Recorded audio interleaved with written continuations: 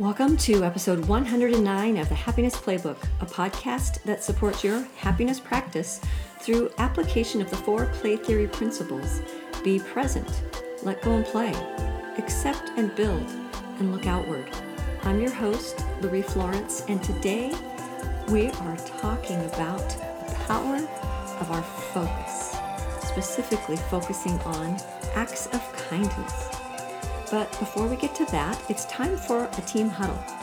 How did you do this week when you faced a disappointment or a loss? I had lots of opportunities to practice this one myself.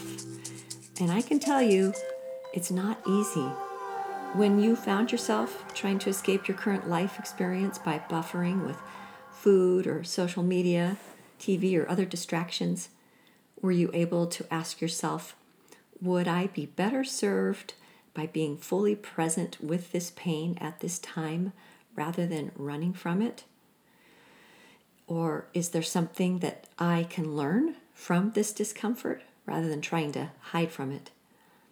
Sometimes the lesson we might learn isn't immediately clear, but I can promise that all suffering increases our ability to empathize with others and improve our capacity to relate to what others might be going through. And everyone at some time or another will suffer hardship.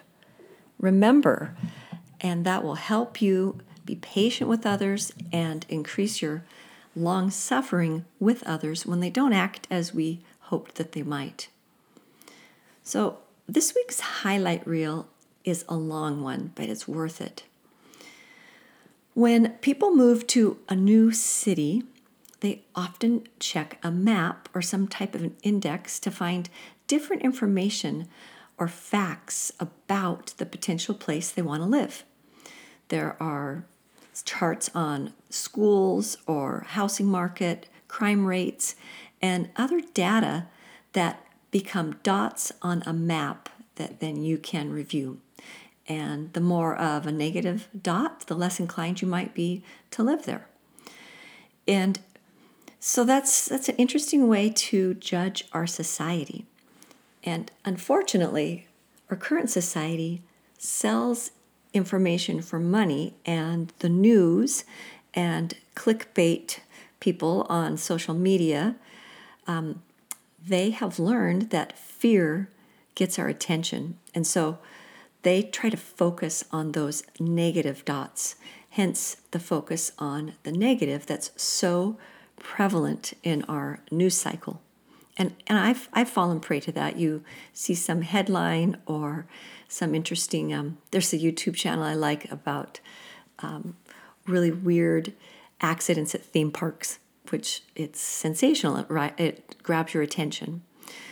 So because of this human tendency, the artist Saira Siddiqui, and I'll have a link in the show notes because I'm confident I'm not saying her name right. So if you would like to look that up, go to playtheory.org on the podcast section and look at today's show notes. So anyway, this artist, Saira Siddiqui, wanted people to think differently, and instead of focusing on the negative, to focus on positive attributes of a community. And she had this idea. And I'll link an article in the show notes that you can go and review. So Siddiqui noticed that the news focused on issues like segregation, extreme wealth disparity, and other negatives like crime rates. And so she decided to change that perspective by starting the Peace Dots Project. The Peace Dot Project tracks random acts of kindness around the world.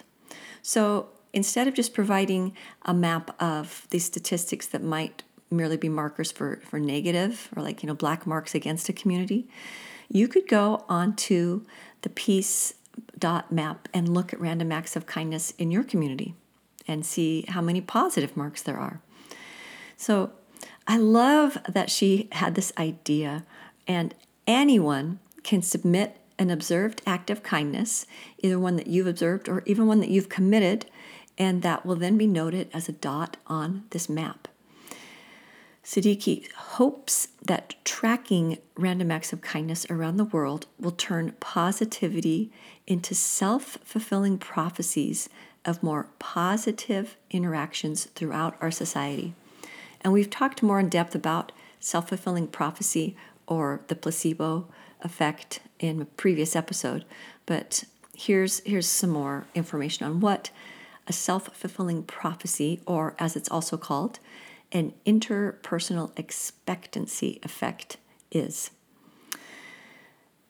A self-fulfilling prophecy is the physical outcome of a situation influenced by our thoughts. And as we've talked about in previous episodes, there are scientific communities that are studying this. It's a very real phenomena, and I'm not going to get into all of that in this one, but it goes a little something like this. Maybe you had a bad night's sleep, and you start off your day with the thought, today is going to be terrible. So you roll out of bed, and you're immediately looking for proof that the day is indeed terrible, because that was a prediction that you made. Maybe you notice the one jerk in traffic instead of the 10 other courteous drivers that you interacted with. Maybe you forget your lunch. Maybe you're late for an appointment, or there's a meeting that you forgot about that everyone else remembered. And suddenly it seems that everyone around you is in a bad mood. No one is smiling at you, and on and on and on. Our society's focus on the sensational and negative doesn't help our brain's predisposition to be on the lookout for the negative. So in a self-fulfilling prophecy, our brains tend to see the negative because we're defensive, we want to be safe, and so we're always assessing for danger. So we have that tendency, and then society is piling on the highlighted negativities because it knows it gets our attention, and then we, at an unconscious level, it seems we'll have this thought that things are going to be negative, and then the brain is so good at tracking that and seeing all of that happen in a way that makes it feel like you have prophesied what the day is instead of your thoughts actually creating what your day is. So not all self-fulfilling prophecies are negative, though. A person's expectations can come true when we act on those beliefs as if they had already happened. And you might have heard of Pollyanna. She was a Disney character. There was books, but Disney made a movie out of her long ago. And she was effervescently upbeat. And today is a little bit of a derogatory slang for somebody who is gullible and not realistic. But really and truly, Pollyanna, at least the character as she was in the books, she was the master at a positive, self-fulfilling prophecy. She could see the benefit and the good in any situation. And guess what? Her outlook on life was then that life was good and life brought good things. And then she felt cheerful and positive and safe and peaceful. And who couldn't use more of that stuff? So let's all stop bashing on the Pollyanna stuff, because I think we ought to aspire to it. And hopefully we all know somebody who's a little bit of a Pollyanna, who has mastered a positive outlook and is always having a phenomenal day. I personally have a couple of friends like this, and I love to be around them. It's such a breath of fresh air. So here's a little more of a breakdown of a self-fulfilling prophecy. First, we might form an expectation for ourselves about what our day or another person or even a place is going to be like. So, for example, I was just on a trip. I was traveling for 3 weeks, and one of the places I got to go was Spain. And I didn't know anything about Spain. I really was surprised and blown away by it. You should all go if you get the chance. But I did set a self-fulfilling prophecy that I was going to really enjoy the time with my husband and the opportunity, come what may, to learn new things, experience new things, and to take in a whole new culture and environment. And for me personally, when I travel, because I get very sick when I eat gluten, I sometimes don't eat very well when I travel. And Spain was no exception. It was very hard for me to find food. And if I hadn't set out those previous expectations, it could have gotten negative really quickly because I had a lot of long hours of being hungry. But instead of having this expectation that, oh, I'm going to be hungry, like I am usually when I travel, this wasn't news to me. I tried to reframe it around other positive things that I could look towards and experience and enjoy. And I really had a fantastic experience because of that. So another thing that helps establish this self-fulfilling prophecy is when we share these expectations that we have with ourselves and others. So for me, it was a matter of being conscious of them, kind of making a little game plan for this trip. And then also, I shared them with my husband. Hey, I know it's going to be hard for me to find food. And that can be really stressful for both of us because he can eat anything. I call him the human garbage disposal. He never gets sick or has a stomach ache or feels bad. And it's hard for him when he can eat anything and he's totally fat and happy. And I'm over there, with the one thing on the menu that's gluten-free and the waiter comes over and says that they're out of it. So he feels my pain. So I wanted to help him understand what my game plan was and that, I had my nuts. Half my suitcase was food that I could eat. So I had a game plan. So sharing my plan with him that is going to enjoy the culture and enjoy this experience come what may, that was another stick in the building of this little self-fulfilling prophecy that I was establishing. Another thing that we do with this, or another part of the self-fulfilling prophecy is we will watch for reactions from others that confirm our expectations. So for me, on our trip, we had the blessing to travel with a few other people. And as I watched them get excited about, the new city that we were in, or we drove through the world's largest olive orchard. It went on and on for hours. It was so cool. It was surreal. And listening to them talk about how cool it is. We're still looking at olives. And someone else could have been bored. Someone else could have said, oh my gosh, it's still olive trees. And, one olive orchard looks a lot like another olive orchard. But their excitement about it really helped me remember my goal and my expectation that I was going to be excited about learning new things. And I was more aware of their positive interest and excitement. Another thing that we can do is our expectations of a positive encounter with a person, place, or situation, when they're realized, this adds to our belief the next time we have an idea or an expectation about something. And so when something turns out like, I think my expectations were really met for this trip. It's true, I didn't have a really great foodie trip. Some of my friends go on trips and it's like a foodie adventure. I can't do that because of my physical limitations. But these other things I learned were absolutely cherished memories, and I had a positive experience and came home so fulfilled and happy. And that, because my self-fulfilled prophecy happened, the next time I set out an expectation for something positive, I'll have more fuel that's going to be realized. So another reason that positive or self-fulfilling prophecy happens, positive ones anyway, is we perform better when we have positive expectations of the outcome. So, for example, if I'm going to go play a pickleball match, if I think I'm playing well and I'm going to have a good experience, I'm going to perform better than if I feel like, oh man, there's nothing I can do to beat the folks on the other side of the net and I can't hit it over the net or in the bounds. I'm not going to perform as well. So, and I think the trick is people who have a positive outcome or a positive, they're looking to have a positive self-fulfilling prophecy about their day. Even when something negative happens, people with a positive expectation will view it as a one-off or an anomaly rather than typical. So, for example, if I have a positive outlook or expectation about how I'm going to play pickleball, if I do hit it into the net, rather than accepting this belief that I'm a terrible player and I'm never going to win, and then, my playing degrading.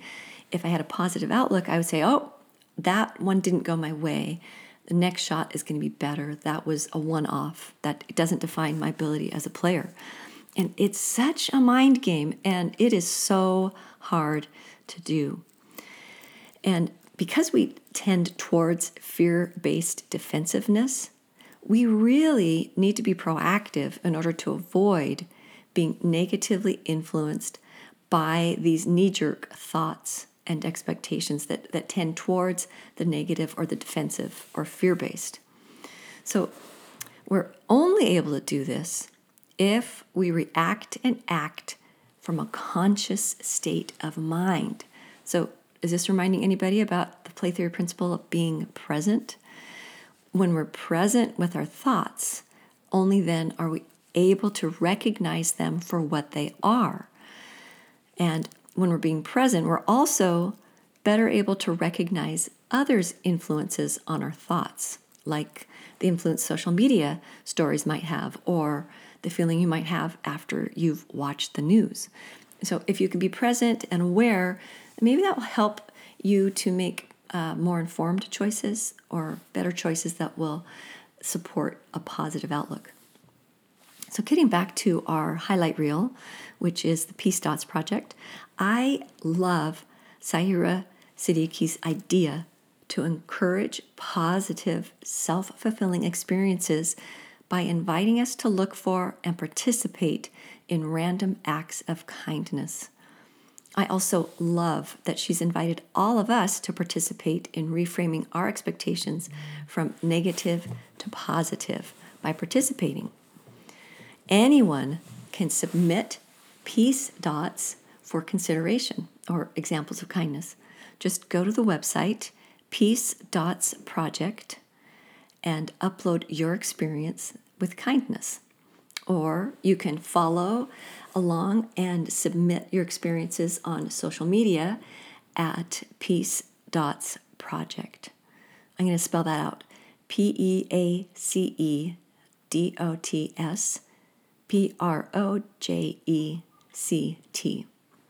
And just in case you're thinking it has to be some huge thing that's worthy of the national news, it can be something small, like a courteous driver letting you merge into the lane on the freeway. That's a perfectly fine example. Or just somebody who smiled at you that changed your outlook or helped you feel seen. It doesn't have to be giving somebody $100 or giving up a room in your house or buying someone a month's worth of groceries. The idea is to showcase that there are far more good things happening between people throughout the world than the negative, terrible, highlighted ones that are so often depicted in the nightly news. So here are just a few examples of some of the submissions to the Peace Dot program or project. So just in case, just to give you some ideas. An elderly man got on the bus I was taking home. He was soaking wet and stooped over, trying to stay warm. Even though it was a gift from my mother, I gave him my jacket and got off the bus. That one happened in Mendocino, California. Another. Years ago, I found a wallet in the street. I was with my 8 and 12-year-old boys coming home from school. I told them I would find the owner and return it because that is what we would want someone to do for us. So a little play theory shout out, she was looking outward. I searched the wallet for contact information. Along with 5 $100 bills, I found a phone number that ended up being the owner's mother's phone number. She had her son call me. I returned his wallet, and he immediately pulled $200 out of it and handed it to me. I said, I'm not returning your wallet for a reward. It's the right thing to do. If the situation were reversed, this is the resolution I would hope for, and I want my children to learn what's right. All right, another one. Several employees at Fordyce's farm stand show loving kindness and patience to my father who has dementia. I am humbled. That one happened in Salem, Oregon. Here's another one. This one was in Dallas, Texas. I was busy loading my kids into the car, and a man took my grocery cart to the corral for me. Oh man, I can relate to that one. It's such a simple thing, but it just takes a little bit of courage and looking outward. All right, this one happened in Beaufort, Georgia. A wave and a smile from a stranger brightened my whole day. All right, so those are some examples on their website. And as I said, it doesn't have to be some huge thing. And I hope you'll give this some consideration, because can you guess what our play of the week is? I want you to let go and play and share an act of kindness that you observed or did to someone else. And I want you to share it on the Peace Dots website. So peace.project. Let's see. I'm going to put the link in our show notes. And when you do this, this is going to help you reframe your mind so you'll look for the positive and encourage you to be a part of the solution rather than merely a herald of the negative. So go to peacedotsproject.com and help kindness shine. All right, good luck seeing the positive. I'm confident that as you focus on it, you will recognize that it is happening far more often than you thought before you paid attention to it. And in case it's challenging or you've had a hard week like I did, remember, practicing can and will help with developing a positive mindset. So keep up the good work. You got this.